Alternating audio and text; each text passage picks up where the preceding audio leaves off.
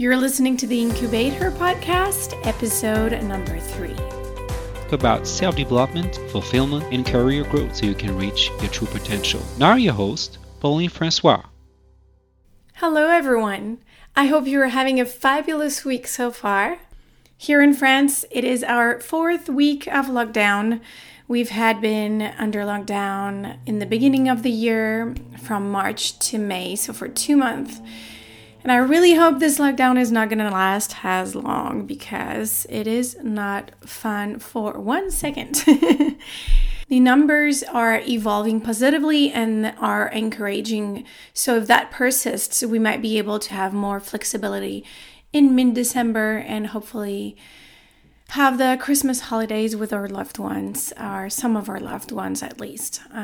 I'm really hoping that we'll be able to have access to a cure in 2021 and to get back to some sort of normalcy again. So wherever you are, I hope you're safe, I hope you're doing well, and I hope you're hanging in there. It will get better, I'm sure. I'm hopeful that we've seen the worst of that thing. Anyways, enough with the COVID. Today, we are going to talk about partnerships as opposed to transactional business relationships. To start off, I'm going to explain to you the reason why I want to differentiate the two, and that's the following. I got into sales unintentionally. Originally, I had studied marketing, and when I realized marketing was more about Excel files than human interactions, and also very pragmatically, marketing was not hiring when I got out of university, then these aspects made me shift to sales.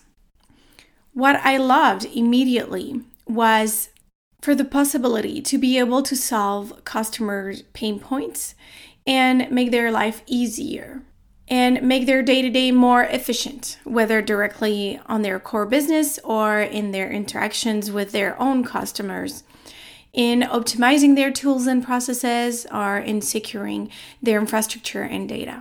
Doing that not only gives me a chance to represent and be the spokesperson for the company I work for, but more importantly, to use the portfolio and the solutions that I'm given to benefit the customer and to really make a concrete difference.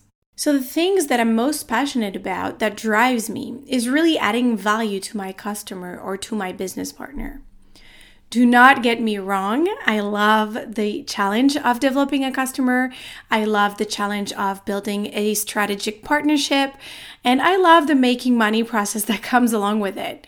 Those are important. It's just that I want to emphasize that the most important thing to me is that win-win relationship, more so than the rest. And that's why I want to clearly differentiate a transaction that seems like a very one-off thing as opposed to a partnership where both parties are involved and both parties find value and have an advantage in working together.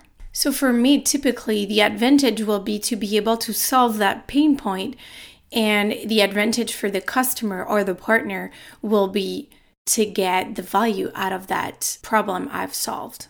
No matter if the company you work for is a corporation or if you are a solo entrepreneur, in order to succeed, you will have to build long-lasting, sincere relationships with your stakeholders because there's nothing one can do alone. Having the support of your peers, of your management, being in contact with people who have additional knowledge and skills, and even the support of your customers is critical and essential in the pursuit of the goals that you're targeting, and it will accelerate whatever actions you drive. Recently, there was a friction with one of my customers, and thank goodness, within that same enterprise, I had another contact with whom I had the chance to develop a more in-depth relationship. That contact supported me in clarifying the misunderstanding that had happened. And he even served as a supporter and as a facilitator with that other individual. If it hadn't been for him, maybe I wouldn't have had the chance to still be trying to solve that customer's issue. The reason why I'm using this example is because it made my life so much easier to have that additional support and not to have to try and solve the problem all by myself. Whatever you do is so much more impactful when you embark people and teams with you, whether in your direct environment or in your extended environment. And if you're like me, it's also much more meaningful to embark people with you, and it's so much more fun as well.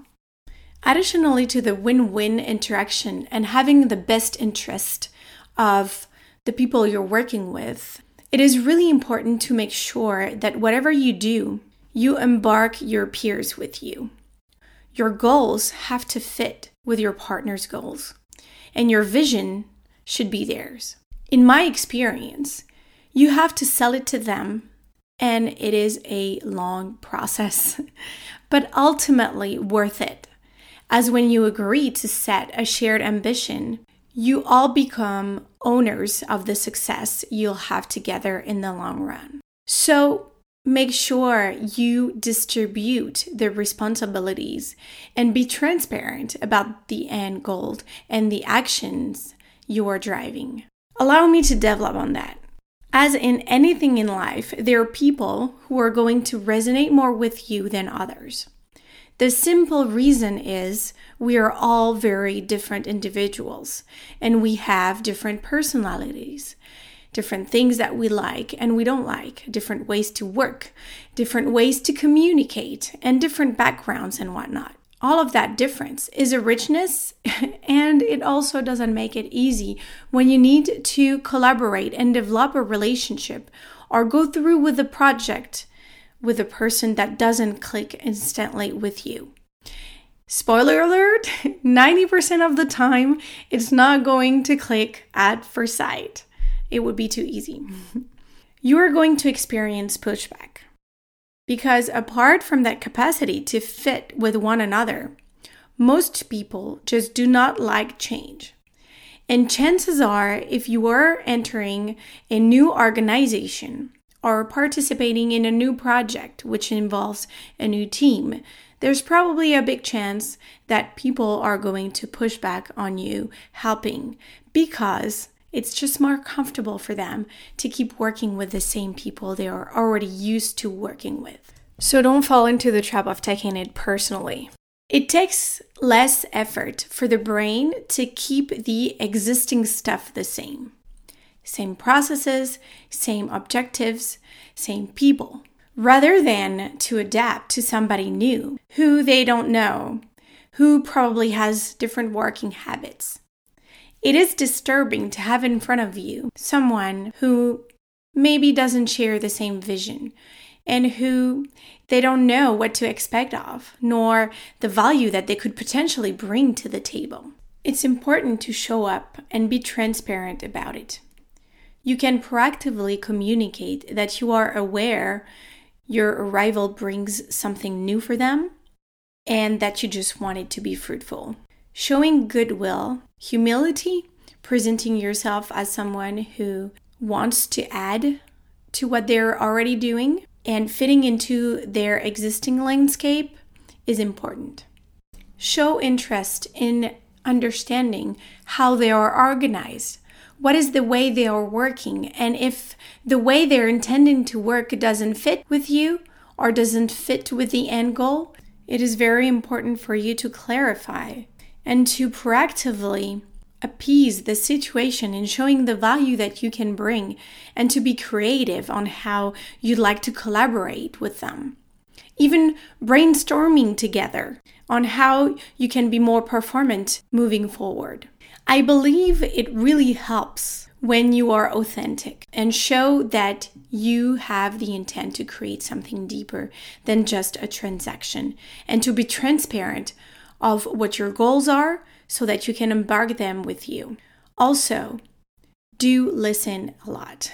This is something I'm not the best at sometimes because I get caught up into wanting to move forward. But taking the time to listen to the other contributors or partners that are in front of you will not only help you understand where they're coming from, what they've done so far, and where they stand in terms of either their own mission or in the project itself, but also how you can fit within all of that and how you can try to adapt yourself within that framework.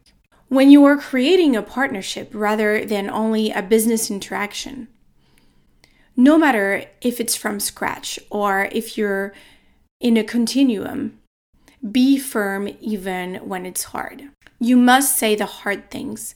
And if you don't feel comfortable with it, then don't hesitate to bring your manager or a peer with you. Also, having peers with you helps getting good advice, input, and support, and enriches the conversation. If you feel comfortable addressing that difficult talk on your own, that's great as well.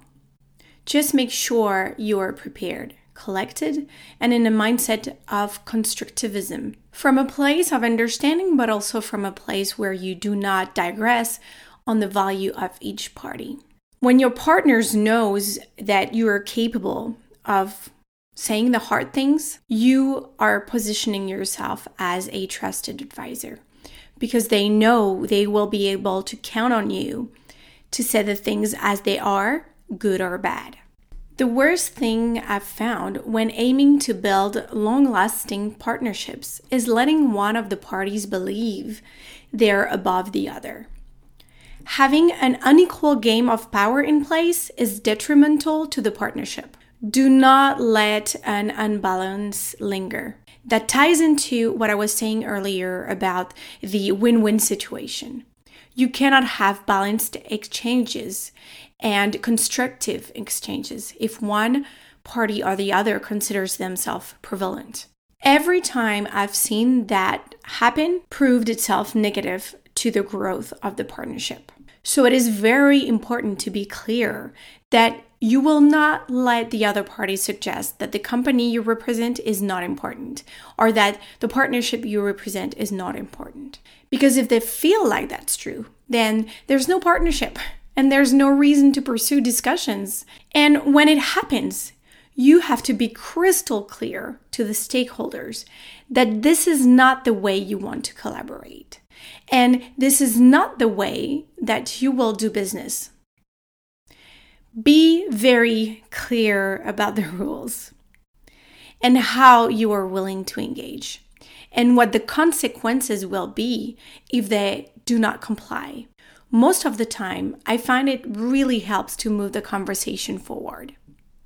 Even if maybe for a minute or a moment or a couple days, there's silence and people have to digest the information. Afterwards, it allows a new start and a new partnership to be in place. Because truthfully, when there is a partnership stuck, whether between business partners or with the customer, it's in every party's interest to have sincere and constructive exchanges in order to grow and move forward together. So I've talked about the win-win situation. I've talked about the importance of being authentic. I've also mentioned the criticality of having a balanced collaboration. There are two more things that I think make successful and productive partnerships. One is being patient. Another thing I still can progress on. Nothing comes fast and easy. And honestly, it wouldn't be as rewarding if it did. I don't know about all the different industries, but certainly in tech, projects are mostly long-term. We're talking about 3 to 5 years strategies. It's never instantaneous. So when you're building a new relationship with a stakeholder or a new company, it's going to take time. It will be frustrating, I swear, to feel like you're not moving forward, to not see the results of what you are doing, nor in terms of exchanges with the other parties, but also in terms of the tangible business you are actually making. especially if you're like me, and that's why I'm laughing, and you tend to be impatient and you wish sometimes people would move as quickly as you do. Keep in mind that everybody has a different pace and everybody has priorities that are different than yours, and they're not their priorities yet. And to make it theirs, it will take time. When I feel stuck in a situation and I feel frustrated, I find it very helpful to lean on my team and management and discuss it with them to get their insight and feedback on actions I've done, whether they were useful or not, what I can adjust, what can be improved, and sometimes they'll just remind me to be patient, and that's just what I needed to hear. That will help mitigate expectations, help respect the rhythm of the other parties, and make room to focus on another task or on something else that I need to do while I wait for a response, for example. Finally, there's something that I feel is really important in the solidity that you can build around your professional interactions. And that's also true, I feel, in your day-to-day life, is that it is not just important to say the things, it's actually critical to do the things. More often than not, I will see people do the minimum, and sometimes even not do at all what they say they were going to do. This is not only damaging to you because of productivity reasons, but is damaging to the business relationships you are building by diminishing your impact and reflecting negatively on you as someone that is not reliable. When people know they can count on you, not only for a one-shot task, but for the long run, consistently, that's when you create powerful partnerships. That's a mechanism that's harder to put in place at the beginning. It takes tenacity. But once you've set that rhythm of connection with your peers, people will expect you to deliver because that's what you've always done. So suddenly, it's not even a question whether you're going to be there or whether you will do something. They just know that you will inherently do it. And it makes you a trusted collaborator and a trusted partner. In tech, there's often reorganizations, new partners in your ecosystem, additional customers that you will be responsible for, new geographies that you are going to address, etc. Lots of changes. Once you have gone through that stage 1 of discovery and qualification of your stakeholders, and you've introduced yourself, in stage 2, it's really important to set a regular governance with your stakeholders that will not only keep growing the partnership between you and them, but also make sure that you regularly address the different subjects you're working on that strengthen the communication between you and them and allow you to be proactive on any problem that could arise. And when they do arise, it makes you accessible to solve them together. And you will be working in a much more fluid and efficient way. I hope this was informative for you, and if you have other input that you'd like to add and items that I haven't mentioned in this episode, feel free to head to my site and share them in the comments section. Thank you so much for spending some of your time with me today, and I will talk to you next week. Bye. Thank you for listening to this podcast. Comment on this episode on theincubator.net. For more tips and content, visit the paulinefrancois.net site. Don't forget to subscribe, share, and review. I appreciate your support so much, and I'll talk to you soon.